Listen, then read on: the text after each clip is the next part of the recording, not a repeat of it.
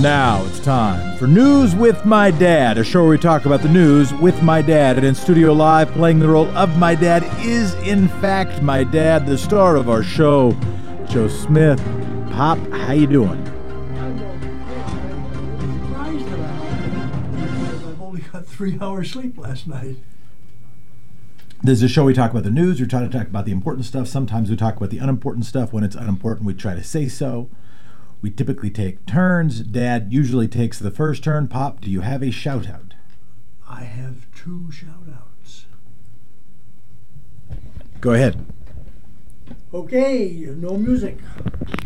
First shout-out. I'm shouting out for the Veterans of Foreign Wars Chief and other veteran organizations who have demanded that DDT apologize for denigrating, downplaying, dissing the fact of the concussion suffered by over 30 of our military from the Iranian rockets. That he poo-pooed that. He owes them an apology. And second, I want to shout out for Louise Linton, who is Treasury Secretary Steve Mnuchin's wife, who, a couple of days after Mnuchin dissed Greta Thunberg, made fun of her, put out a post on Instagram saying, "I stand with Greta.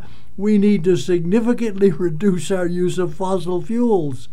Now, it has since been taken down, which I suspect may be because her husband got all upset, but I give credit to Louise Linton for speaking up. All right, Dad. Where do you want to start? Do you want to start with impeachment? You want to start with Kobe Bryant? We got to start with Kobe, I think, if for no other reason that it just literally dominated yesterday's news. It just dominated the news on every newscast, and especially in the sports area. ESPN canceled everything that it had planned for ESPN2 the entire afternoon and devoted it to interviews and comments about Kobe. And I confess, I did not realize the extent of Kobe's reach, how great an effect he has had as a human being since he retired, 4 years ago? Whatever it was, really, really quite remarkable.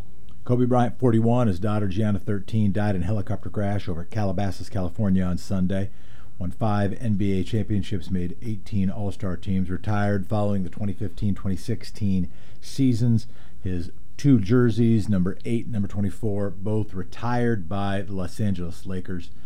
His daughter Gianna was a rising basketball player herself, had been seen attending NBA games, was traveling on a private S-76 helicopter. Los Angeles County Sheriff's Department has confirmed 9 people on board died in the crash. Original report said 5.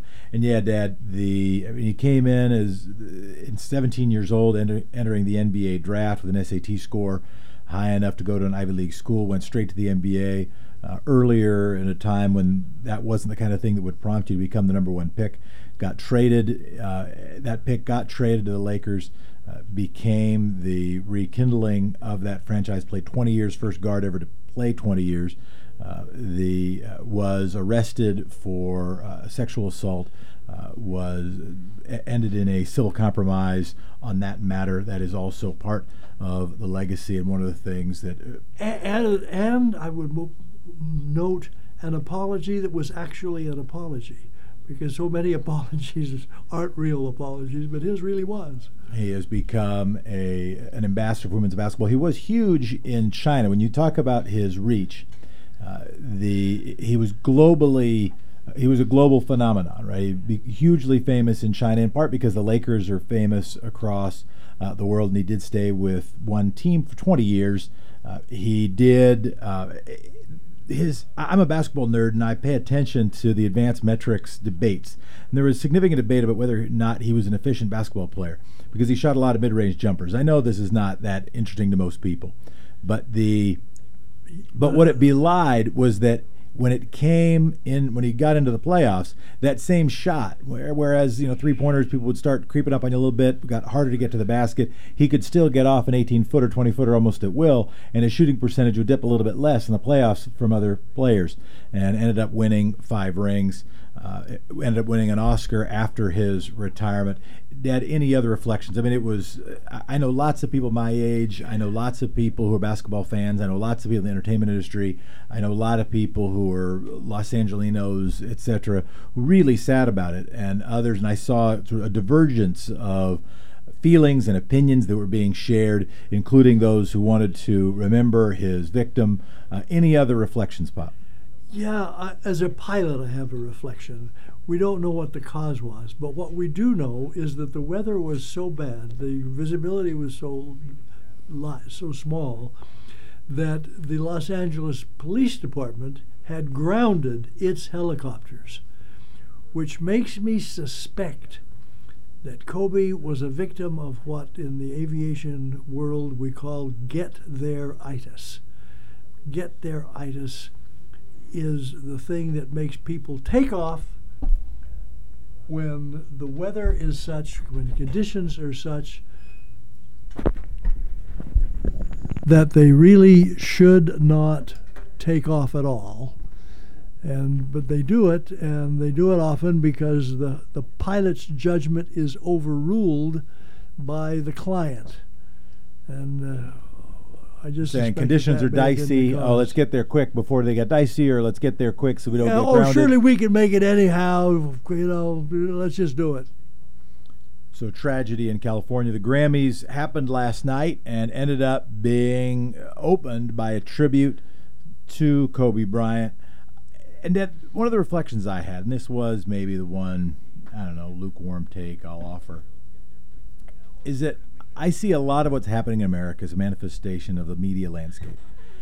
You know that every time we talk about the dynamics of the impeachment, nearly every time I talk about the media landscape. That I don't think you can separate the Trump phenomenon from the media landscape. He is the progeny of it rather than its parent. And I look also as an example of that at the Kobe Bryant, the death of Kobe Bryant and the aftermath of his death, that there was a huge divergence. We try to support the numbers, the radio station, and I had a chance to listen to some of the conversation that was happening in the black community, not just on the numbers but on social media. Had a chance to watch the Grammys, and I had a chance to look at my Facebook feed where I follow and have lots of Facebook friends who are active and very vocal feminists. And I'm not saying it was 2 different worlds or 3 different worlds or 4 different worlds, but they were worlds that overlapped rather than those that were in alignment. That in the Grammys you had so many people who were so inspired by this guy, and that that spent all of their attention talking about his discipline, his greatness, his commitment to not only his own craft, but then later his change of career, and then later even supporting the careers of others. And then you had on social media also people writing really thoughtful pieces about compassion allows for mourning, and also let's think about someone, the totality of their conduct, and also let us remember victims of our culture and of individual conduct. And it was a significant divergence, and it reminded me of one of the challenges of trying to build a pluralistic progressive movement and a pluralistic progressive media, the divergence in those stories. I compare that to the monotheistic nature of Fox News and Rush Limbaugh, etc., where there is not so much entirely divergent communications and divergent worlds on important events of public affairs. There isn't any. And I also think we should acknowledge the passing of Jim Lehrer, who was a giant of a journalist, who was what you want a journalist to be. And he died at a ripe old age last week, and he is missed. Dad, I've got to get quickly to the John Bolton bombshell, and it is a bombshell. And I think you're right that yesterday's news was dominated by the death of an athlete. What is facing democracy right now is the impeachment of a president, and the assumption that no matter what facts are offered, those facts will be bottled up, and even if those facts weren't bottled up, that there aren't 20 U.S. senators who are registered Republicans who will listen to those facts in any important way to see to it that any accountability were held by the president. And the question now really becomes, are there at least 4 who are willing to hear Bolton? And how can they say no when what has come out that in his book he is apparently prepared to say, yeah, the president said to him that the holding up of the money to Ukraine was to coerce Ukraine to make an announcement about an investigation. The New York Times reported just yesterday, reported on Sunday. And had it not been for Kobe, this would have dominated the news. That Bolton made a series of very big Ukraine-related claims in his unpublished manuscript that is slated to be released in March. Here are some, and this is according to the Washington Post, as well as the New York Times. Bolton writes that he heard Trump say explicitly that the withholding of military aid would continue until Ukraine announced an investigation involving the Bidens, implicating Trump directly in a quid pro quo for the first time and contradicting the Trump team's defense. This is not secondhand. This is not somebody sitting at a lunch and hearing a phone call on the other side of the line while Gordon Sondland is sitting there. He also writes that Secretary of State Mike Pompeo said privately there was nothing to the Trump team's claims that then Ambassador to Ukraine Marie Yovanovitch was corrupt, suggesting this was just indeed a smear campaign, and that Pompeo recognized it as such, even as he did not defend Yovanovitch publicly. Bolton also writes he raised concerns about Giuliani's efforts in Ukraine with William Barr, the Attorney General, after Trump's July call with Ukraine's president, despite the Justice Department saying Barr learned about the call in mid-August. This says not only was William Barr implicated in what was going on, but also that he lied about it. And Bolton writes that acting White House Chief of Staff Mick Mulvaney was present for one of Donald Trump's calls with Giuliani about Yovanovitch, even though Mulvaney has told associates that he stayed out of those conversations to protect Trump and Giuliani's attorney-client privilege. So again, this not only implicates Mick Mulvaney, but makes clear that he lied about it. These are enormous claims. These are enormous claims by someone who is no lefty, by someone who is no Adam Schiff or Nancy Pelosi friend, by someone who is no regular MSNBC contributor, by nobody who's been on this show, for instance. This is by John Bolton. This is by one of the biggest hawks in American foreign policy in the last 50 years, by somebody who was in the Trump administration. And Dad, my big question is, why are we finding out this now rather than finding this out 4 weeks ago? Well, it all starts, of course, with the stonewalling of the White House and DDT against allowing witnesses to appear, telling witnesses that they're not supposed to, and the dilemma that the House faced over whether or not to wait until the court process played out, which I believe, no matter how far right the majority of the Supreme Court is right now, they could not have brought themselves to deny the constitutional requirement for the House to have the right to call witnesses when they are considering impeaching the president. But it would have gone on so long, it would have got, even on a fast track, would have got well into the spring and maybe into the summer, which then would really help the Republicans' principal argument, which is the one they apparently are making, is that all this is an attempt to overturn an election, and since the election is coming, we should let the election decide. And it's if you can trust the election, that's the big challenge. But if the very claim is that this president is engaged in manipulating elections, then it's hard to say, oh yeah, well, just let him manipulate the election, and then that'll help us resolve whether or not he should manipulate elections. Yep. By the way, anytime somebody dies in a plane or helicopter crash, it makes me nervous. Just always makes me nervous. Like when Ron Brown, it made me nervous. When Paul Wellstone made me nervous. When John F. Kennedy Jr. made me more than nervous. And the book coming out, the people who were just pretty much absolutely convinced that he was killed. Is that you're kidding me? Not saying they have evidence of that, but just there's people who just really strongly feel that he's... Oh my goodness, that is the silliest thing. That tragic death is I understand that you say as a you've made that case before, but anytime somebody dies from air travel, just always makes me a little bit nervous. Dad, we have heard now the Democrats' opening arguments. We are now hearing the Republican opening arguments, their defense. It includes essentially a three-step. First of all, go to motive. Hey, Democrats just want to beat Trump. Second, he didn't do anything wrong. Third, if he did anything wrong, it's not impeachable anyhow. That's their basic case, yes? Yeah, if he did something wrong, it's not bad enough to kick him out.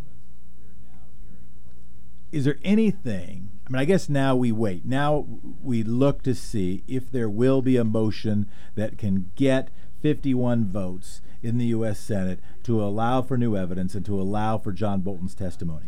And with Lev Parnas, and it was one thing and it was just Lev Parnas. It was one thing when it was just this guy. I don't know, who is this guy? And does he know the president? No, he doesn't know the president. Well, except he obviously knows the president. He was in a 90-minute meeting with the president. There's a video of it. But, is he that important? Is he that famous? Is he that credible? He seems like kind of a shady character. But now you have John Bolton also. You have two witnesses who, by the way, are more direct witnesses than anybody that was in the House trial. This isn't just like, and we shouldn't just cheapen it to say, oh, it's a little more information. It's just adding to stuff we already know. No. These are witnesses that have more direct evidence than anybody that was given access to by the House to the House. Even more than that. There's an audio tape. There's an audio. In fact, it's a videotape, which part of the time the video is just blank stuff, but part of the time makes clear that it was going on during a dinner which Parnas attended with the president, which eliminates his claim that he doesn't know them, but also makes it clear that he was talking about getting rid of the ambassador to Ukraine. Trump is enacting his broader travel ban.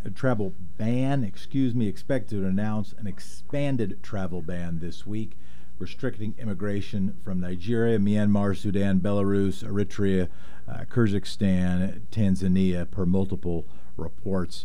Also, Dad, 5 confirmed cases of coronavirus and thousands more expected in China. Coronavirus seems a little dicey. Yeah. While we're talking about his immigration policy, the administration is also telling women, if you are pregnant, don't come to the United States until after the baby is born, so that women can no longer come here for the purpose of having their baby here and therefore having their baby being an American citizen. So that is an interesting thing. While we're talking about DDT, on the 22nd of this month, that's 5 days ago, he put out 142 tweets. 142. Now, I don't tweet. I think you may tweet. What would you think would be the typical amount of time that it would take to put out a single tweet? Typically, what would you expect to spend? I don't know. Let's call it a minute. And you could do them faster, but you could also do them slower. But if you wanted to think about it all, let's call it a minute. A minute. I mean, to be clear, it's as fast as you can type with your thumbs and click send. So it doesn't have to take that long. But if you really wanted to craft it, if you really wanted to think about what you wanted to say, you at least have to think about what you're going to say. Sure. And I think a minute, that would be the minimum amount of time that it would take. So you probably spent 3 hours tweeting. Yeah. At least. Blows my mind. At least. And what was occupying his mind before and after that was not preparing for Davos. When does he take the time to be president? Well, let's get ready for election news. We've got a bunch of election news to go, but I do want to say that China has been now saying that if it gets to the hundreds of thousands in China, if they don't quell coronavirus in China, there is a threat that it could be a global pandemic. The government in Beijing broadened an extraordinary quarantine to more than 50 million people. It's enforced by a travel ban in 16 cities in the central Hubei province. But why don't we get to election news? Well, Dad, Andrew Yang has qualified for the New Hampshire primary debate. After failing to qualify for a debate in Iowa earlier this month, Yang has earned a spot in the next Democratic primary debate in New Hampshire, February 7th. He joins Joe Biden, Buttigieg, Klobuchar, Sanders, Steyer, and Elizabeth Warren. This one's going to be hosted by ABC News and Apple News. Again, candidates needed to hit 5% in 4 polls or 7% in 2 polls in New Hampshire and receive donations from at least 225,000 individuals. Candidates can automatically qualify by winning at least one pledged delegate to the Democratic Convention out of the Iowa caucuses. Yang hit the polling mark in 2 separate polls released Sunday, hit the donor mark long ago. Which means that there's a minority of folks out there who really like the idea of getting $1,000 every month for the rest of their lives. Elizabeth Warren won the Des Moines Register endorsement, sought-after endorsement that Hillary Clinton won in the previous election. One of the broadest reach, I think it's the broadest reach newspaper in Iowa, which is the first state. A week out, Bernie Sanders opens a lead in Iowa ahead of the Iowa caucus. The New York Times said Bernie Sanders is consolidating support from liberals and benefiting from divisions among more moderate candidates. Per the Times Siena College poll, Sanders at 25%, Buttigieg 18%, Biden 17%, Warren 15%, Klobuchar 8%, and then Steyer and Yang down at 3%. Amy Klobuchar said on Meet the Press on Sunday that she will support the nominee, but said that Democratic Senator Bernie Sanders, formerly independent Senator Bernie Sanders, should not be, quote, leading the ticket, end quote. Here's her quote: I think Senator Sanders' idea of kicking 149 million Americans off their current health insurance in 4 years is wrong. That's why I don't think he should be leading the ticket. I think I should be leading the ticket because my ideas are much more in sync with the bold ways of getting things done. Both Sanders and Klobuchar have surged in recent weeks, while Klobuchar's surge has garnered newspaper endorsements and slight upticks in polling. Sanders is glided to the front of the 2020 pack, is leading in both Iowa and New Hampshire. And there's been 4 times where a Democratic candidate has won both Iowa and New Hampshire, and all 4 times that person has ended up being the Democratic nominee. That I think this could be a time that even if somebody did win in both of those states, if Bernie Sanders won in both of those states, I don't think he's guaranteed to be the nominee. No, he definitely not. Why do you think the dynamic this time, and I have a couple thoughts, but why do you think the dynamic this time could be different? Well, I think it's different in part because matching the fervent support of the Bernie or nobodies, there are a large number of folks who anybody but Bernie. And 25% is only 25%. That means that 75% want somebody else. I think about it a little bit like I think about sports stuff. I apologize. Sometimes I think about sports stuff. But when they say, no team has ever come back from a 3-0 deficit, and very few teams come back from 3-1 deficits. Now, some of that is because it's hard to win 3 or 4 games in a row. But some of it's also because if you got beat 3 times in a row, the other team's probably better than you.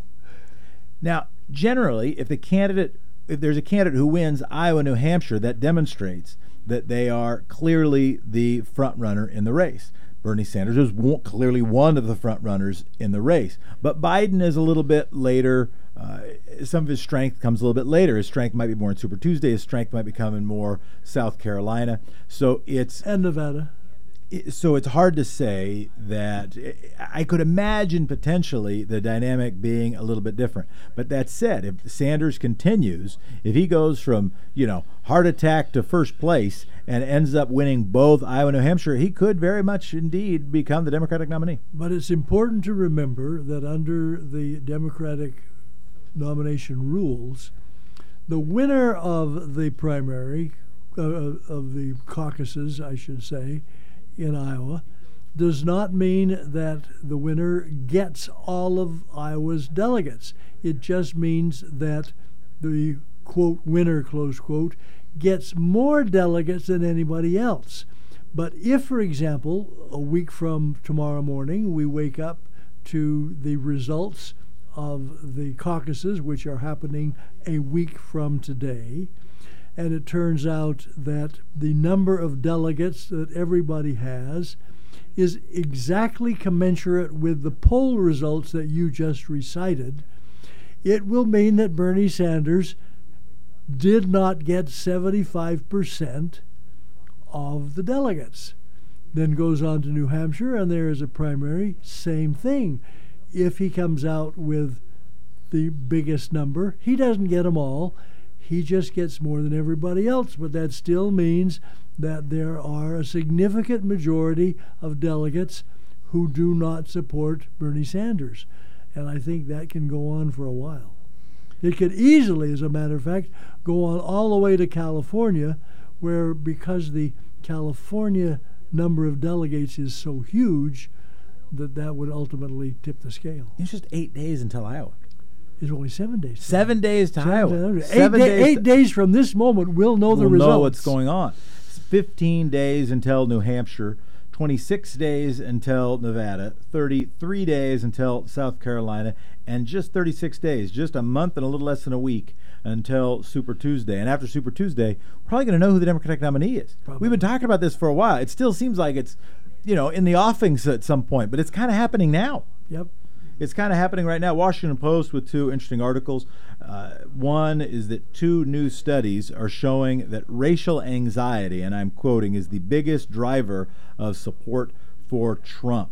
As David Roberts wrote in Vox at the end of last year, are Trump voters driven by economic anxiety or racial resentment? Yes, but more recent data is bringing the drivers of Trumpism into sharper focus, and what we are seeing is striking. Racial attitudes may play a larger role in opinions towards Trump than once thought. Economic concerns don't seem to have as much of an impact on support for Trump. The first was a Hamilton College political scientist, Philip Klinkner, analyzing data from the 2016 election and a study, and in a combination of studies now saying that maybe it's a duh, maybe it's an aha, maybe it's an obvious, maybe it's oh geez, maybe it's I wish they'd be covering this not only here but also elsewhere, that racial attitudes are the biggest drivers. Ta-Nehisi Coates said Donald Trump is the first white president. Obviously, he didn't mean the first white male to be elected president, but maybe the first one to be elected so clearly based on and because of and driven by white identity as exclusive to other identities.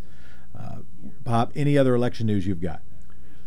Well, on that point, I confess to having a speech that I always yearned to have somebody make, and I would have loved to make myself, which would go something like this. It would be close to when the Olympics are. And it would say, the Olympics are a wonderful experience. Now, when the contestants from Japan come, we know that they are all going to have black hair, unless they have dyed it, and they are going to have slanted eyes, and they're going to have a somewhat brown skin. You're making me nervous here, Pop. What are you talking about? When the contestants from Scandinavia come, they are all very likely to be blonde, Caucasian, white people. When they come from an African country, they're almost certainly, I should say, and the Japanese folks are going to have names like Osaka and Yamauchi and Kagawa. And the Scandinavians are going to have names like Olsen or Nelson. When the Africans come, you can expect they are going to have black hair and dark skin, and their names are going to be African names. When the folks come from a former part of the Soviet Union, they are going to have Slavic names. And when they come from America, they're going to have black hair and slanted eyes and brown skin and names like Kagawa. They are going to have blonde hair and names like Olsen and Nelson. They are going to have black hair and black skin and African names. And that is one of the great wonderments of this wonderful country, that we do not send to the Olympics based upon what your ancestors were. We send people to the Olympics on the basis of what they have accomplished. And in America, you can be whatever you can accomplish regardless of your racial heritage. And that's just such a marvelous thing. Good morning, everybody. You're listening to X-Ray FM. I'm Jefferson Smith. It is News with My Dad. We are in the midst of an election, and by that, I don't just mean a presidential election. In fact, every listener here will have significantly more impact on what happens to City Council, what happens to the state legislature, what happens to statewide races, including the second highest constitutional position in this state, which is Secretary of State. You will have more impact on those races than you ever will on a presidential campaign. One of the major candidates for Secretary of State is with us this morning. His name is Mark Hass. He represents Washington County in the state Senate, and he's with us now. Senator, thanks so much for being with us. Good morning, Jefferson. Who are you and why are you running? My name is Mark Hass. I'm a state senator. I've been in the legislature for 18 years. I'm running for the same reason I originally got into public service, that when you grow up in Oregon, you're instilled with certain values. You take care of the land, you take care of people, you take care of the environment, and you certainly take care of schools.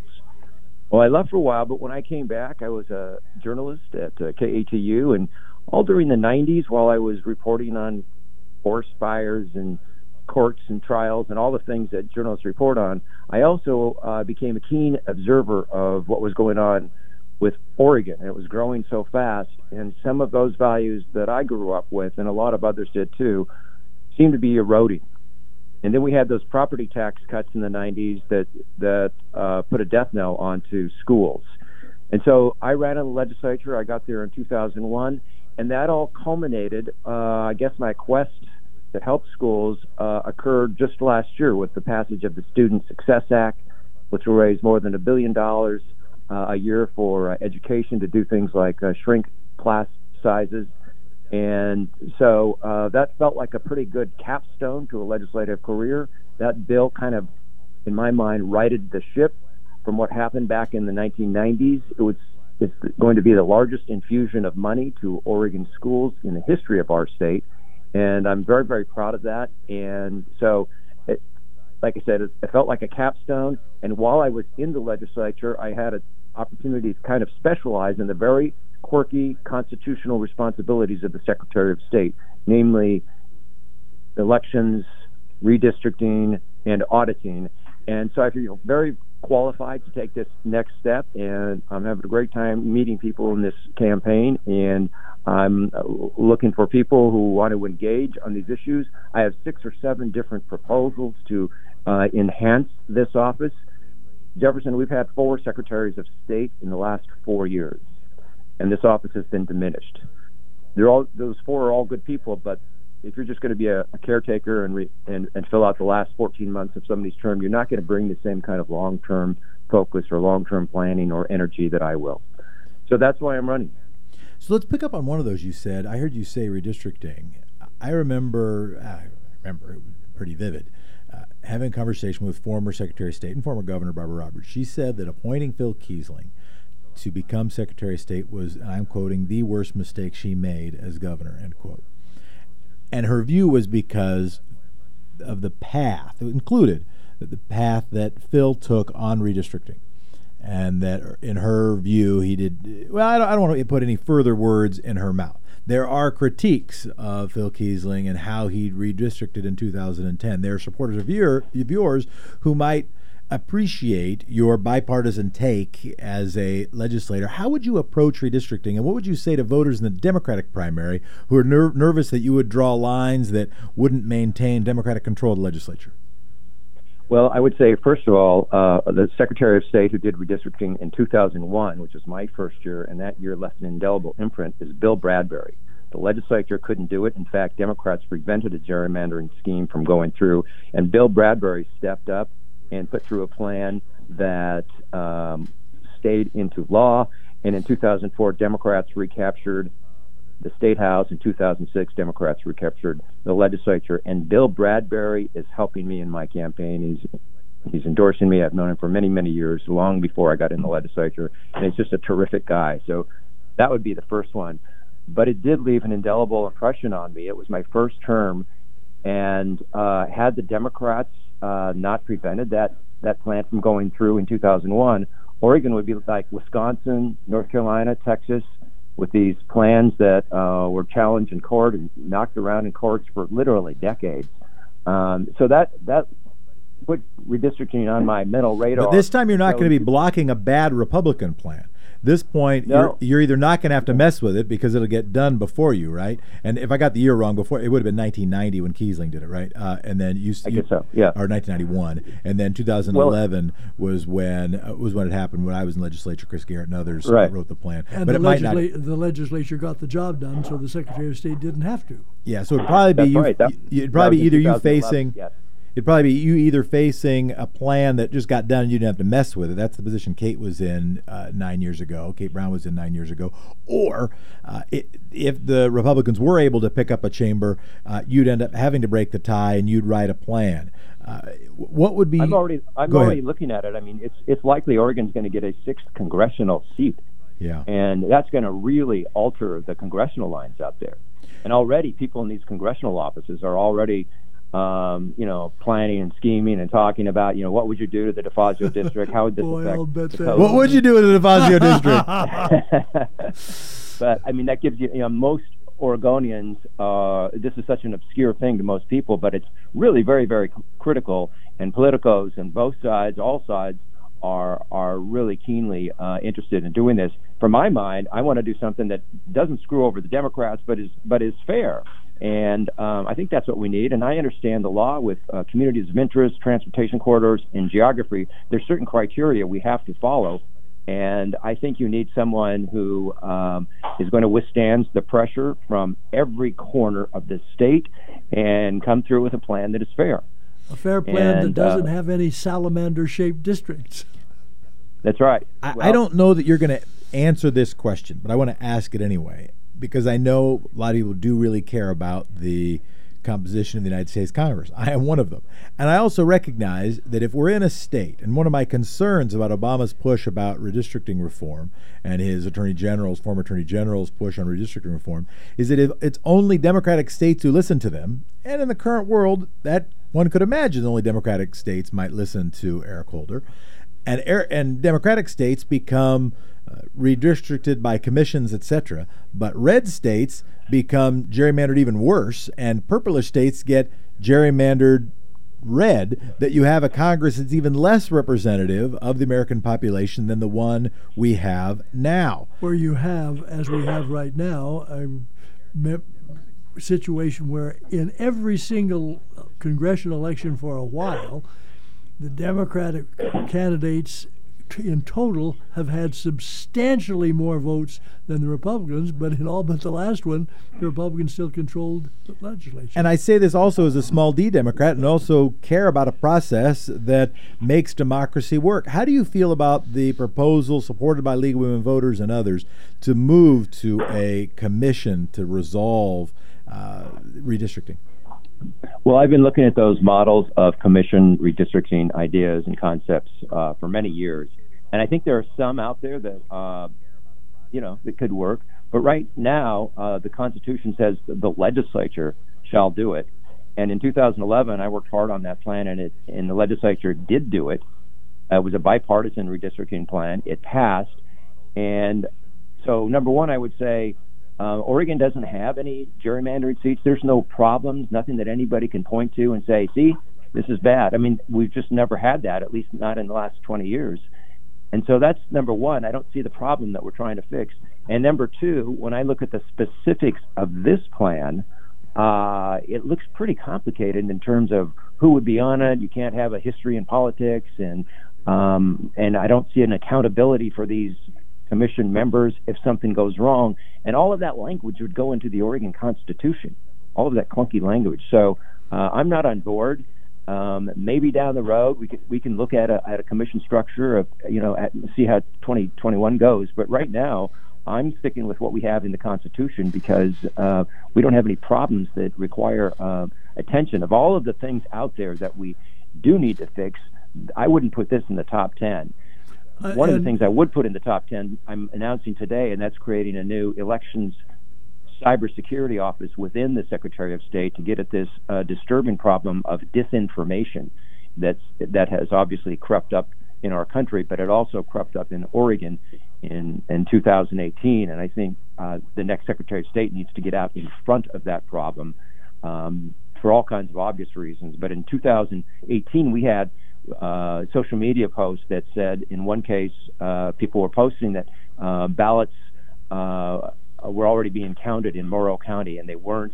Another one said it's too late to send your ballots in, and it wasn't.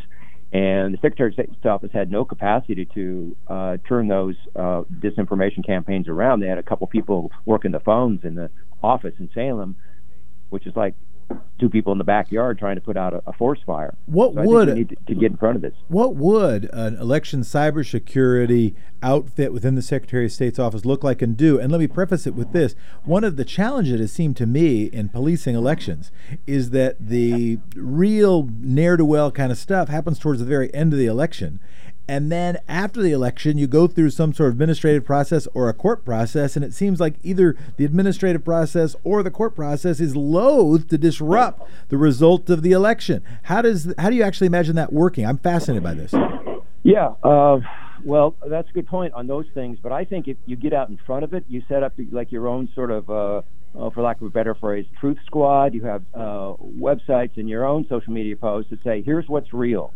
And you tell people, if you see something, you go here, and here's when the ballots are out. Here's when votes are being counted, and this rumor is not true, and this is the real place. And it's really necessary now, Jefferson, because of the sort of downward spiral in mainstream journalism. There are fewer and fewer reporters and news outlets that are reporting on what is true and what is not. And so in the absence of that journalism, you see these disinformation campaigns popping up, creating all kinds of problems. And I just think we have to get out in front of that and be proactive and say, folks, here's where you need to go if you want the truth about what's really happening in the elections. When you were at KTU, describe the difference, or even prior to that, like go to the previous century, which wasn't that long ago. But when you were when you were a journalist, compare what the basement of the Capitol building was like, and where the denizens of that floor dwelled, where journalists had offices. Compare what that was like then compared to what it's like now. Yes, that's right. Whenever I would go down to the Capitol, it was overwhelming in the press room. In fact, during the time I was in the news, I think they expanded it to house more and more people. But all of the print out publications had 3 or 4 people down there. TV stations all had an office, and it was a bustling activity. So you'd go down there, there'd be a bunch of energy, a bunch of people writing, getting ready to write, getting ready to go on TV. Yeah, the Oregonian, I think they had a reporter for the House, one for the Senate, one for the governor, one covering all of state agencies, and it was like a platoon system down there, and I always felt outgunned by these guys. But and if you had a press release, you would have to take a whole bunch of copies, and you give everybody a copy of that press release, and you knew that press release was going to get attention. That's right, and that was before the internet really fired up, and it was before we had 1,000 cable stations. And those two forces have sucked most of the revenue out of local media, TV stations, and print. And it's just never really come back. And so what does it look like there now? Describe the basement now as compared to before. You go down there, it's bustling. There's folks writing. I imagine them typing on loud keyboards, but I'm sure they had computers then. And compare that scene to when you're feeling outgunned because everybody's got multiple reporters. Compare that scene to when you go down there now. There's 2 or 3 people. Yeah. You have a public radio guy and a couple people who are up from downstate or just make their office there. But we're in a whole new era now. And I think a lot of politicos and candidates just bypass the press.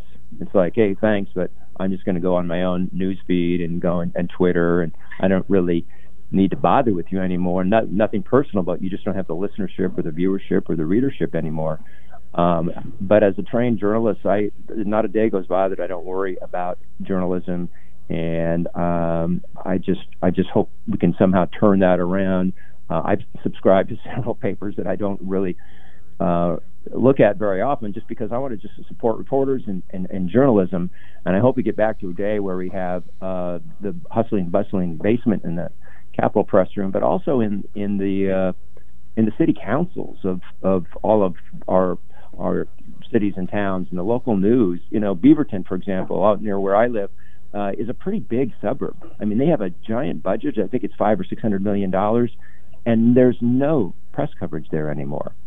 At a time when, you know, city councilors might have a brother-in-law who owns the property where they may or may not build a highway exchange. You know, you need that watchdog journalism, and it really saddens me and it troubles me that we don't have what we used to have.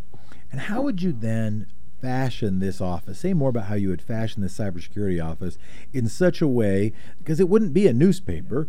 How would you make sure that information got to people if what it did was published information? Or how would it enforce rules? And how would you make sure that's being done not to benefit a political power operation, but instead or primarily to promote truth? That's a good question. It wouldn't be done to promote anybody. It would be a website or Facebook post or a combination to simply state facts about the election. Here's where you vote. Here's very basic information, and it would fight against rumors. And that's the question. How do you fight against the rumors? That's my question. What do you imagine the tools being to, and maybe you create this thing and you ask that thing to figure out how to do it, but what are your initial hypotheses of how to fight against false rumors and fake news? Well, if you see something, the ballots are already being counted in Morrow County, you make sure that you get out there and say, not true. Ballots will be counted at 8 p.m. on election night. And I think just a reliable source. This is like, well, what does Dad say about this? And you go to Dad, and Dad says, no, it's not true. So how do you make sure that when you say you're going to let people know, how do you make sure that they do know? Are you for example, one possibility that might scare people, but would be that if you're going to have attachment to the internet in Oregon, you have to be on the Secretary of State's wavelength, so when the Secretary of State sends out a message, you get it whether you want it or not. Now, that might scare people, but that would be one thing that you might actually need to do to be sure that people heard. Yeah, I think that's true. I think there's a variety of different ways. And by the way, this is not, you know, a new brilliant thought of mine. This is Finland is doing this. A lot of countries have been dealing with misinformation and disinformation campaigns for a long time before us. And so there unfortunately is developing this cottage industry of security experts and security methods to get out in front of this, which I think is the only way to get there. If you wait until afterwards and you try to do it, as you mentioned, Jefferson, after the election, it's too late. So I just think we need to be proactive. The Secretary of State's office does have this thing known as a civics toolkit that engages young people, and I would build on that as well. But we need to get out in front of this. It is much more troublesome, at least to me, than something like commissions on redistricting. This is important, and I think the Secretary of State should lead the way in this new age, this new reality that we're in. The other major candidates in the Democratic primary, Jamie McLeod Skinner, who ran for Congress in the previous election in Eastern Oregon, and Jennifer Williamson, recently stepped aside state representative. How do you primarily differentiate yourself from those other candidates? Well, two ways. One, I think I've got much more experience and deeper experience than any of the candidates. And not only that, in my experience, I have had some major accomplishments of which I'm very proud. Moving to full-day kindergarten from half-day is now paying off dividends. And that was a hard bill to get through. I think you were down there, Jefferson, when we finally got it through. And then, importantly, finally got the money to pay for it. The Oregon Promise, which provides free community college to Oregon high school graduates, has been a game changer in this state for thousands and thousands of families. We got about 10,000 kids in community colleges now every year. This is our 5th year, and more than a third of them are first-time going to college families. They come from families that have never experienced college culture. And finally, the Student Success Act that passed in 2019, I think, was a generational measure that came through and like I say, righted the ship from what happened in the 1990s. So I think my difference is I've got experience to get the job done. And if you want to gauge how someone will perform in the future, I think you should look at how they performed in the past.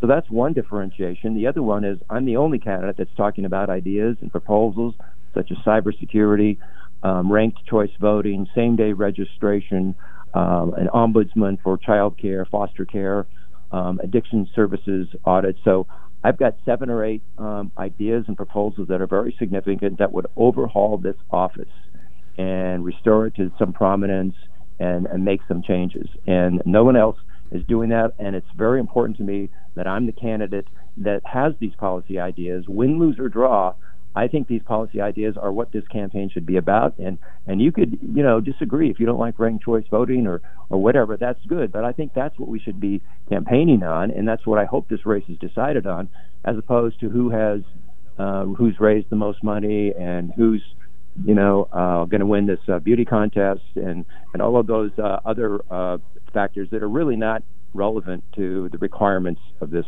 office. A week from today, you are going to be muzzled in your ability to raise money for a month. Jennifer Williamson resigned from the legislatures to avoid that muzzle. The other major candidate is not in public office and has no problem. What are I'm guessing that you must have at least considered whether or not that was a good idea for you to do that. Comment on that and why you decided to stick with it, and what, if any, advantage you think that gives one way or the other. Well, I didn't want to quit. I'm not a quitter. People in the Senate district sent me down for one term. I'm going to stay there. More important than that is we have to pass a carbon bill in the February session, and I'm committed to that. And I'm part of the team that's going to meetings and trying to get a deal together so we can pass something without the Republicans walking out. And that is more important to me than raising money. Fundraising can take a back seat for a while until we get this other job that I was elected to work on done. When does your state Senate term start and finish? I'm out after this will be the final year of my term. So that does make it a more, and I will acknowledge I had a similar decision and I made the same decision you made. But it's a different thing. Like, you're actually giving up a month of fundraising is a significant decision in this scope of the campaign. If you had 2 years more left in your state Senate term, well, people could view it as, well, he's sort of hedging his bets. He wants to keep a Senate seat. He can run for Secretary of State and stay in the state Senate. But that's not the case here. You are filling out your term at some potential cost. Any political consultants told you you're being a dum-dum? They told me I was a dum-dum. Yeah, I'm up or out. I don't always take the advice of the consultants. As these policy ideas, when I talk about cybersecurity, they kind of humor me and they say, well, okay, fine, you can do these things, but don't spend a lot of time on them. And so we're trying to run, we call it the un-campaign, do things a little bit different, like, God forbid, actually talk about policies and ideas instead of 100% focus on money. Well, let's talk about a couple ideas then. You brought up ranked choice voting. How would you get that done, and which method would you use? I know that Mark Frohnmeyer and others and Sarah Wolf /Sarah Wolk has been pushing for star voting, essentially doing it like Yelp, where you give 5 stars or 9 stars the candidate you like best, 1 or 0 stars the candidate you like worse. There are others straight up just rank 1 to 5. The concern that I have with ranked choice voting, and I tend to lean in favor of whatever that's worth, but my concern about it, or I should say the biggest counter argument I've seen to ranked choice voting, is it complexifies the process and might promote a dip, might lead to a dip in voter participation. It looks like in San Francisco even that might have even happened. How do you address that? And would you, in supporting ranked choice, limit it to the primary, which I confess I strongly support, but not the general, about which I have great doubts? Did you just comment on that too? Well, okay, first, back up a second. Ranked choice voting is just what it says. You have 3 or 4 candidates. You can rank them as you vote. Instead of yes or no to one person, you go 1, 2, 3, 4. And that has worked in, I think, 50 different local governments and entities around the country, including the state of Maine, which does it for its federal elections. And it's worked well. And this is not an innovative, novel idea. This is not the flavor of the month. Australia's been doing ranked choice voting for 100 years. And so there is, granted, a little learning speed bump there, and I went through that. But once you get past that, you think, like I did, I thought we should have been doing this 20 years ago. And what pulled me over was that it almost totally eliminates negative campaigning. I mean, anybody that sat through those TV ads and was subjected to that stuff in the last election knows how great that would be if we didn't have negative campaigning. And eliminates negative campaigning because people don't want to be the least favorite of the supporters who they go after. Right. You want to if you can't get the people voting for you in the first place, you want to get those second place votes of your opponent. So you're not going to trash out your opponents. Plus, you're going to do more outreach beyond your base. You don't need to just go to your 30% base. You have to go to everybody, and that results in more positive campaigns, more outreach campaigns, and it also results in nobody's a spoiler anymore. And it's not the lesser of two evils. So I really like that component. I have talked to Mark Frohnmeyer and Sarah, and they were really smart people about star voting. And it's I want to say, kind of a variation of ranked choice voting, but either one is a huge improvement over our kind of winner-take-all approach now. Of all places, Benton County, the voters in Benton County adopted ranked choice voting in 2016, and this will be their first election cycle where they're going to implement ranked choice voting. They're going to do it this year, and so it'll be interesting to see how they do. And you don't think it causes a dip? You don't think it reduces voter turnout? Or if you do, you think that's just a blip until we've gotten to learn it and probably doesn't take 100 years to learn it?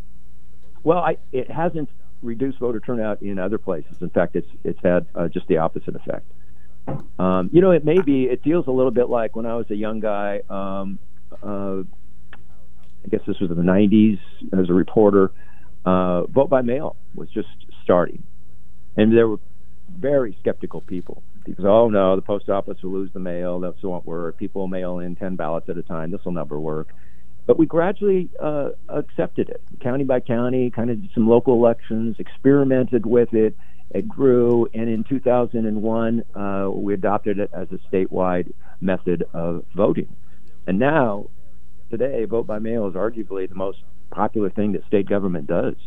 And you're not concerned that ranked choice voting would lead to more milquetoast candidates who are so afraid of offending the supporters of another candidate that they wouldn't do enough to differentiate themselves, or push bold enough or challenging enough ideas that actually went against the status quo. No, I don't. I mean, that just hasn't happened in the places that have done this already. Maine, San Francisco, it could, and there's probably no method that's going to eliminate, certain things, behaviors and poor candidates, that sort of thing. But I think it's a conversation that the Secretary of State should lead, and maybe voters, will see it and say no thanks, or maybe it's too complex for average people to get their hands around or brains around. But I think it's something we should try to get rid of this negative campaigning that has dominated all of the statewide races in the last couple of election cycles. It just is not a dialogue. It's not a conversation. Nobody's talking about ideas or proposals. Nobody's having that civil debate. They're just saying, well, Kate Brown isn't telling the truth. Well, Newt Gingrich not telling the truth. I mean, that doesn't get any people tune those out. It's just a waste of time. It's a waste of money.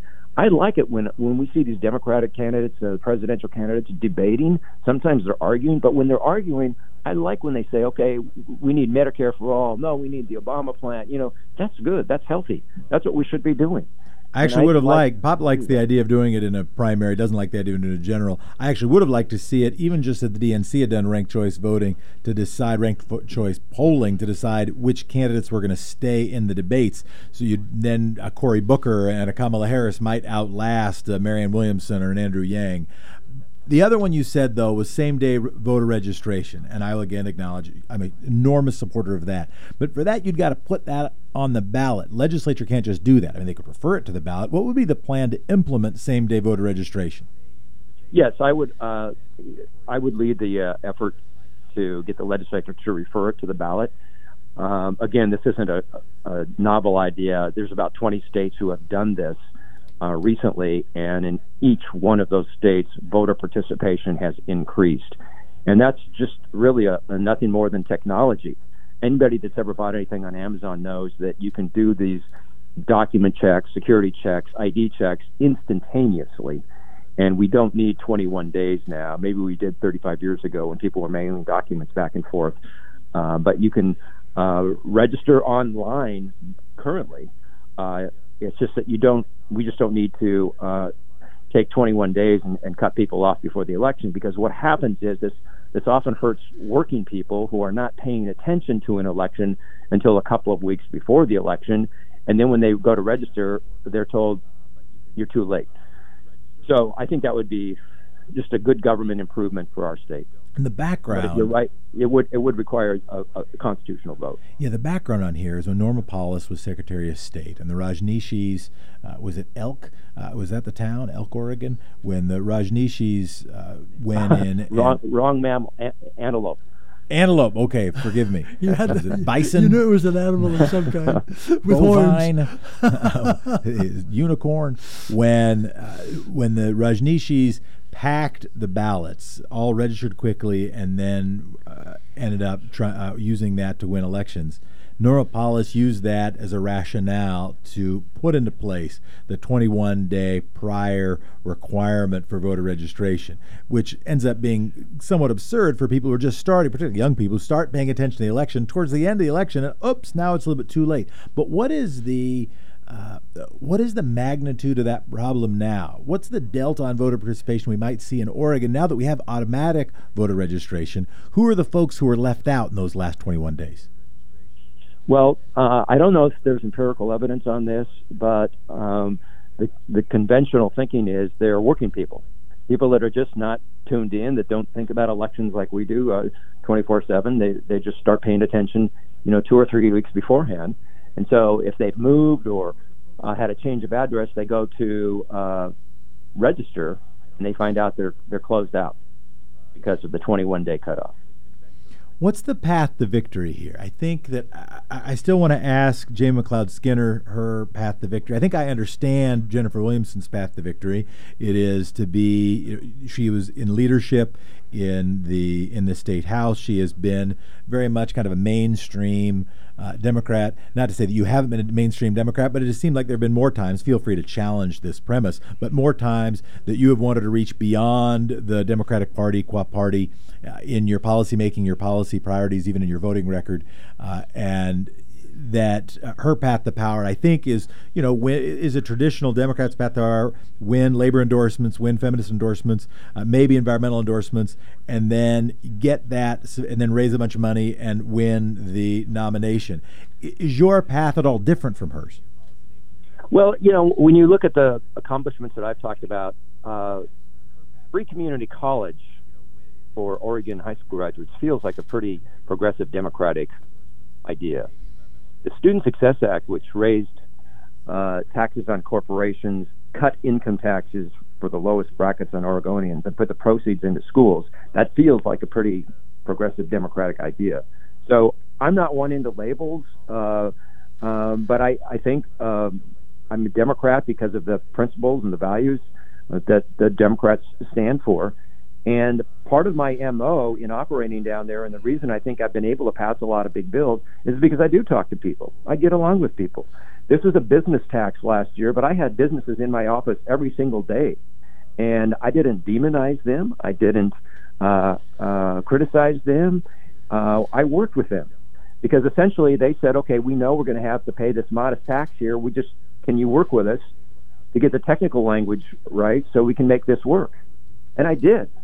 We had bankers in almost every week because we needed to get the technical language right. They're still going to pay the tax, but their operations are different. If you make a $10,000 deposit in the bank, well, that's not a $10,000 sale that you should pay a tax on. So, we needed to make sure the language worked for them. Car dealers wanted language that said, the devil made us do it on this tax. And you know what? I said, that's fine. They're still going to pay it. The money's still going to come in. And if that's what we do to establish goodwill, then that's what we're going to do. And guess what happened? Under our referendum law, where everybody assumed this bill was going to be referred to the ballot, it didn't. And that didn't happen by accident. It's because we convinced business to stand down and not fight this bill. And had they referred this to the ballot, the election would have been last week. So let that sink in for a second, guys. We would have had this divisive ballot measure. And you think that one of the reasons that didn't happen was not just because there was a greater show of strength by the people who would have passed it, but because of work that folks did, and I think you're saying work that you did, to make sure that some of the potential opponents were actually heard and some of their stuff was actually included. I know that's true. I know that's true. And that was very important to me, and I savored that all through the holidays, because I know had there been a ballot measure coming up, we would have been subjected to those beautiful political ads over the holiday season, and none of that happened. The law is in effect. The tax started January 1st, and we're all going to go forward with this, trying to get our schools back into the shape, to the places where they were when you were growing up in these schools, Jefferson. And so you're right. I do talk to people. I talk to Republicans. I talk to labor folks. I talk to business guys. And I'm respectful, and I think that has served me well in getting bills passed through the legislature. I think that will serve me well in the future. I know how that capital works. I know how to get things through. And, you know, it seems pretty standard, but I think being respectful to others, working with people is kind of the way you do it. There are at least two things we got to get to. We only have a few more minutes. One is the land board, and the other is money in politics. We had a text come in from a listener who wanted to say thank you for your support on land use legislation. Anything that differentiates you from Jamie McLeod Skinner, Jennifer Williamson, in your seat on the state land board? And for folks who are new to this stuff, an on-ramp state land board, the Secretary of State is one of the members of that, and they make decisions with what happens with state lands. And some of that stuff, like with Elliott Forest, ends up being pretty significant. Any way that you think you should be trusted more than them on the state land board? And it's important for people to understand that there are 3 people on that board, and your vote is just as important as the governor's. Well, I think the one thing that's missing from the land board is a guideline, a North Star on what to do with assets in the Common School Fund. What should that North Star be? Well, I think there should be a process, a public process, to say, okay, we value these assets on these principles. They should create jobs, or they should be there for recreation, or they should just be there for the scenery, because most endowments, I've served on foundations, when you have an asset that's not performing, you dump it. The IBM stock hasn't been doing well, so we'll dump it. We'll buy something else. The shopping mall isn't working anymore, so we'll sell it. But in the land board, when your assets are not that liquid and they include properties, sometimes these decisions just come up, and all of a sudden everybody's paralyzed because they don't know what to do. And that's what happened with the Elliott. The land board doesn't have a process to say, well, this is an heirloom property. It's a treasure, so we can't sell it. Or it's not a treasure, so we can sell it. Just a month ago, the land board voted to sell 300 acres over in Bend, so it could be developed and subdivisions built on it. And that was like a no-brainer. There was no controversy because the facts just kind of suggested that would be a smart thing to do. But there was no guiding principles there. There was no sort of constitution. It just seemed like something that should be done. When they got to the Elliott Forest, nobody knew what to do, because nobody knew whether that's, educators argued that you should sell it because this is actually a fund that throws off money to schools, and so therefore, if you don't sell it, you're going to be shortchanging kids.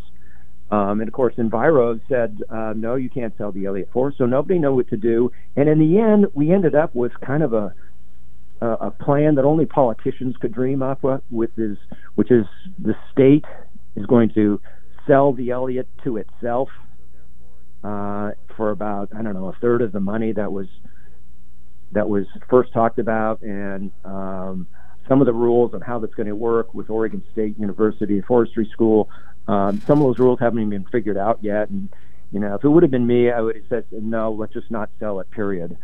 And But anyway, I want to say, there's a nerdy response, but having a clarified set of criteria, a set of principles upon which the land board operates, that's one of the most sensible answers that is the most sensible land board answer I have yet to hear. Obviously, someone could say it and it could be a dodge. Who knows what those criteria might be. But I want to get to money in politics. How much do you think this race is going to cost you? I know that reaching the whole state is a big deal, and Secretary of State is not as high profile a race as governor, to be clear, or U.S. Senate, but really not even Congress or mayor. There's not as many people who pay attention to what's happening in Secretary of State's race. And in order to get their attention, very often you got to buy it. What's this race going to cost? How are you going to get the money? Well, I don't know that I don't know that I can give you a number. I don't know that that's we're in a new era now of different campaigning. Everybody's using social media, and I think there's certain things you can't put a value on. I mean, we're just scrapping. We're just going out and meeting people. Oh, there's going to be 8 people at this place. Good, we'll go over there and shake hands. There's going to be 10 people here. Okay, we'll go there too. I'm having eggs and issues breakfasts every single Saturday morning at a different place. And every time we do that, we have 15 people show up, and we hand them a yard sign, and it's a good discussion. We talk about ranked choice voting. So I think it's a lot of that old school stuff, and I wish there was some secret way or some genius consultant to say, here's how you win in an easy way, and you don't have to spend much money, and you don't have to drive to every corner of the state. But that doesn't exist. And I know the other candidates are working hard. Last month, we decided Curry County Democrats were having a meeting, and we thought we should go down there. Yes, Curry County. There are some Democrats down there. And I said, man, that's a long ways to go. And the guy that's working with me said, yeah, but you'll be the only one down there. It'll look good. We'll take pictures. So we drive down there, and it's 6 hours. And we get there, and there's Jamie. She's there, too. So, I mean, that gives you an idea of how I think all the candidates are scrapping for votes here and there, and that's what I'm doing. Money will be a part of it, but this is a primary with 4 good candidates, and everybody's working hard, and I think it's just a little bit old school. What should the campaign contribution limits be in Oregon if the referred initiative passes? Or if the initial referral passes, the legislature is going to have to make that decision unless there's another ballot measure to impose limits. What should those limits be? I think they should be reasonable. I'm not married to a number. Earlier in the campaign, Jamie and I tried to get all of the candidates to agree to campaign finance limits, and we agreed that limit would be $500 for individuals, $1,000 from organizations across the board. And so, but Jennifer wouldn't go along with that. So you have to have everybody in. So did she give her rationale to you? No, you'd have to ask her about that. I did. And we'll be publishing all of these so people can go listen to each of them. I had a good conversation with former Representative Williamson. Should Mayor Ted Wheeler have abided, 87%, a little over 87% of Portlanders voted in favor of $500 limits in city council races.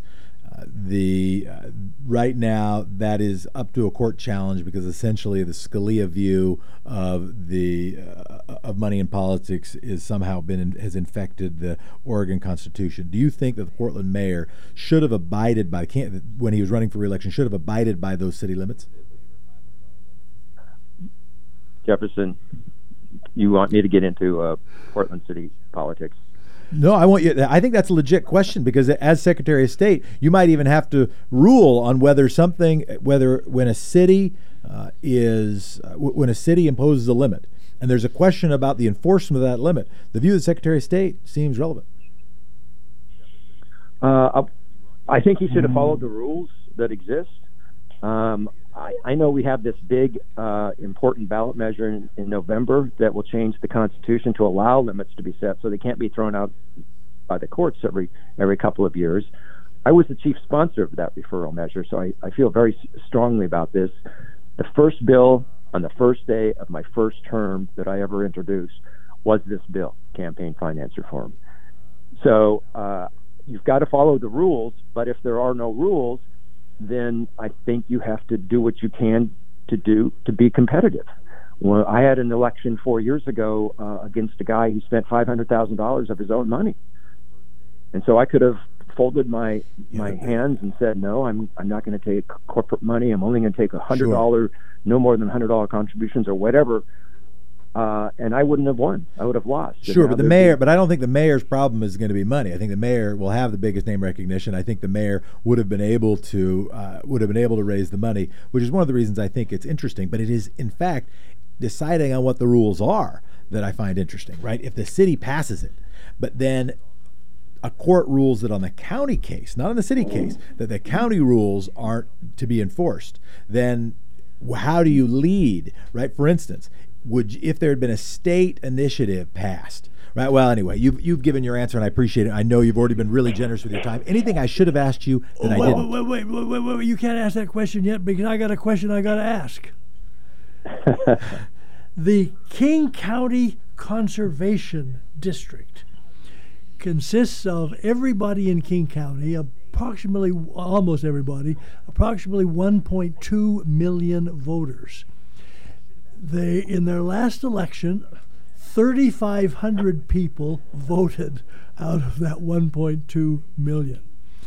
The reason being that the Conservation District has a budget of about $7 million, and if they mailed a ballot to every one of the voters, they would be eating up 15% of their entire budget. So this year, starting today, you can vote online. And I'm wondering how you feel about that. Do you think that's a trend? Do you think that's something that should be limited to a jurisdiction that has a problem like King County? Or is that where we're going to go? I think it's a bad idea.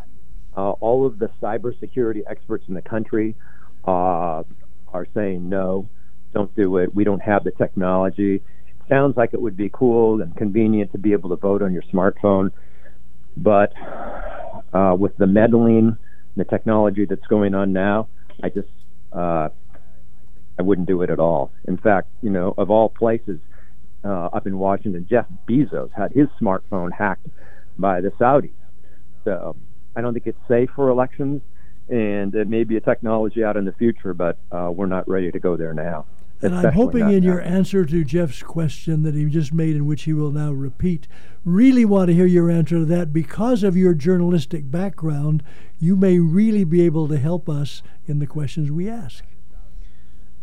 Any question I should have asked you that I didn't? Probably, but I appreciate the discussion. Senator Mark Hass, candidate for Secretary of State. Primary coming up soon. Filing deadline in March. General election, if Mark Hass is to win that primary, well, whomever wins that primary, will be in November. Senator, thank you so much for your service to the state, and thank you so much for your time today. Thank you, guys. Take care. You're listening to Extra. I'm Jefferson Smith. 12 fatalities, hundreds wounded after protesters clashed in Iraq. Anti-government protesters in Iraq have been active over the last 3 days. Activists said security forces have clashed with hundreds of protesters. That and more international news to be covered right now with our friend Tim Marcroft, who has been apparently stuck on a train. You finally not stuck on your train? Yeah, I've been on the same train for 3 weeks now. Trains move slowly here in France, but that's what you get with socialism. But you get trains. Oh, yeah. Well, we do have trains. Lots of them. What do you want to cover? Well, I was going Brexit happened now? Is Brexit all over? Is it all Brexited? Is that all finished? Right. So if you want to talk about Brexit, we can do that. Brexit has started. Day is on the 31st of January. So by the next time we talk, the UK will be officially no longer a part of the European Union. Except it's going to take a year to get the job done. So there is this planned transition period until December 31st, 2020, where they are going to try to hammer out a trade deal, a series of trade deals with the EU that will not only cover trade itself, but also their various interaction on shared programs for like military and surveillance questions of intelligence, all of these services that were deeply integrated as a part of the creation of the European Union are now going to have to be disintegrated. And boy, they have 11 months to do it. So we'll see how that goes. So Jeremy Corbyn's still the head of the Labour Party. Is that going to be? I thought he was not going to be the head of the Labour Party anymore. There is a Labour contest right now going on to figure out who will be. We should know in the next couple of months. Who's the leftist you like? You know, maybe this is just unless you don't want a leftist, unless you've changed your. I haven't been following the labor leadership contest, unfortunately, because we got burned by that one. So I think most of us are stepping away a little. I'll know more by the next time we talk. But and by the way, the challenge I have is whomever the Twitterati are saying it ought to be, I think they might be wrong, because I think they're also influenced by ne'er-do-well forces. It's hard to trust the Twitterati in political primary conversations, I fear. Well, I don't necessarily disagree that it's a bad idea to get political guidance from Twitter. My tinfoil hat is firmly ensconced atop my head. I see that. What else do you want to talk about on international political news, my good friend? It's good to hear your voice. The Wuhan coronavirus, which your listeners may be aware of. It's not about the beer. Although if I owned share, I would not want to be Corona beer right now. If there was something called the Coors virus or the Miller Lite virus, I think I'd not be very happy if I were Coors or Miller Lite. I agree, and I think that Corona is probably, lobbying to change the name of the virus. If I were them, I would be investing heavily in public health donations to try to get this thing resolved. Zima virus. Nobody'd care about that. Go on. I'm sorry, I'm being a dum-dum. It is getting the attention of the Chinese government. About 57 million people worth of cities, about 15 cities in China, have been quarantined to greater or lesser degrees. The city of Wuhan itself, right smack dab in the middle of China, where the virus was first observed, has been fully quarantined, and all of this is in the lead up to the Chinese Lunar Festival, which is part of the New Year's celebrations. I just spoke to one of my classmates here who spent a year living in China as part of her foreign language studies, and she said that it is a human migration like you have never seen. It's the largest human migration in history every year. Hundreds and hundreds of millions of people moving to go see their families, like people do on Christmas, but also taking a week off and going in the countryside. The movement of people is incredible, and that's not great for a situation. That's we're all going to die. Outbreak. That's not good news. Everybody's gonna catch it unless they don't figure out what are they gonna do about that. Are they canceling the holiday? Or are they asking everybody to wash their hands? What are they doing? Well, they've canceled the holiday. Basically, all of the major public celebrations of the Lunar Festival have been canceled and been put off to some future date. They're going to do it just on a different day this year, and hoping that will get everyone playing the game. If you compare this to the SARS outbreak in the 2000s, the Chinese government is certainly being a lot more active and sharing a lot more information with the World Health Organization than they did last time. So that's good. It's taking it more seriously, and so we can hope that this is not going to be a pandemic proportions thing in China. As far as fears of international spread, considering the places where most of the Chinese tourists go to and come from, and people who come to China as tourists, all of those places have really good public health infrastructures, including the United States. And so it seems like pretty unlikely that fears that you're seeing online of a giant pandemic spread in Europe and North America is very likely at all, because the World Health Organization and all of the health bodies in the individual countries are taking this very seriously. So overall, I would say this is an example of a relatively competent handling of a very serious outbreak by public health authorities. If the coronavirus had happened in the United States while Barack Obama was president, Mitch McConnell was head of the Senate, first of all, I'm relatively confident there would have been a motion in the Senate that may have passed the Senate to call it the Obama virus. Second of all, if Obama tried to cancel Christmas to keep it spread, I can only imagine the success of that in Mitch McConnell's Senate. Anything else you want to say to us, good friend? I heard that Oregon is going to be doing experiments with online voting. That's a crazy, terrible idea. I can't believe it. I'd never heard of this before. It wasn't Oregon. It's Washington. King County is Seattle. Washington. Okay, sorry. Still, terrible. What we have idea. in the United States is we have, like, Oregon's a state, but there's 49 other ones, and one of the ones to the north is called Washington, which is confusing to some people because it's also the name of our capital, and the way people keep that straight is by calling that one D.C. at the end. Is that one on the flag, or is that one of the ones that's not considered? That's a real the one that state? doesn't get representation. Some would say it doesn't get representation because of historical reasons. Others would say it's just racism. And, you know, They're both right. Racism right. is also a historical reason. it's a fair point.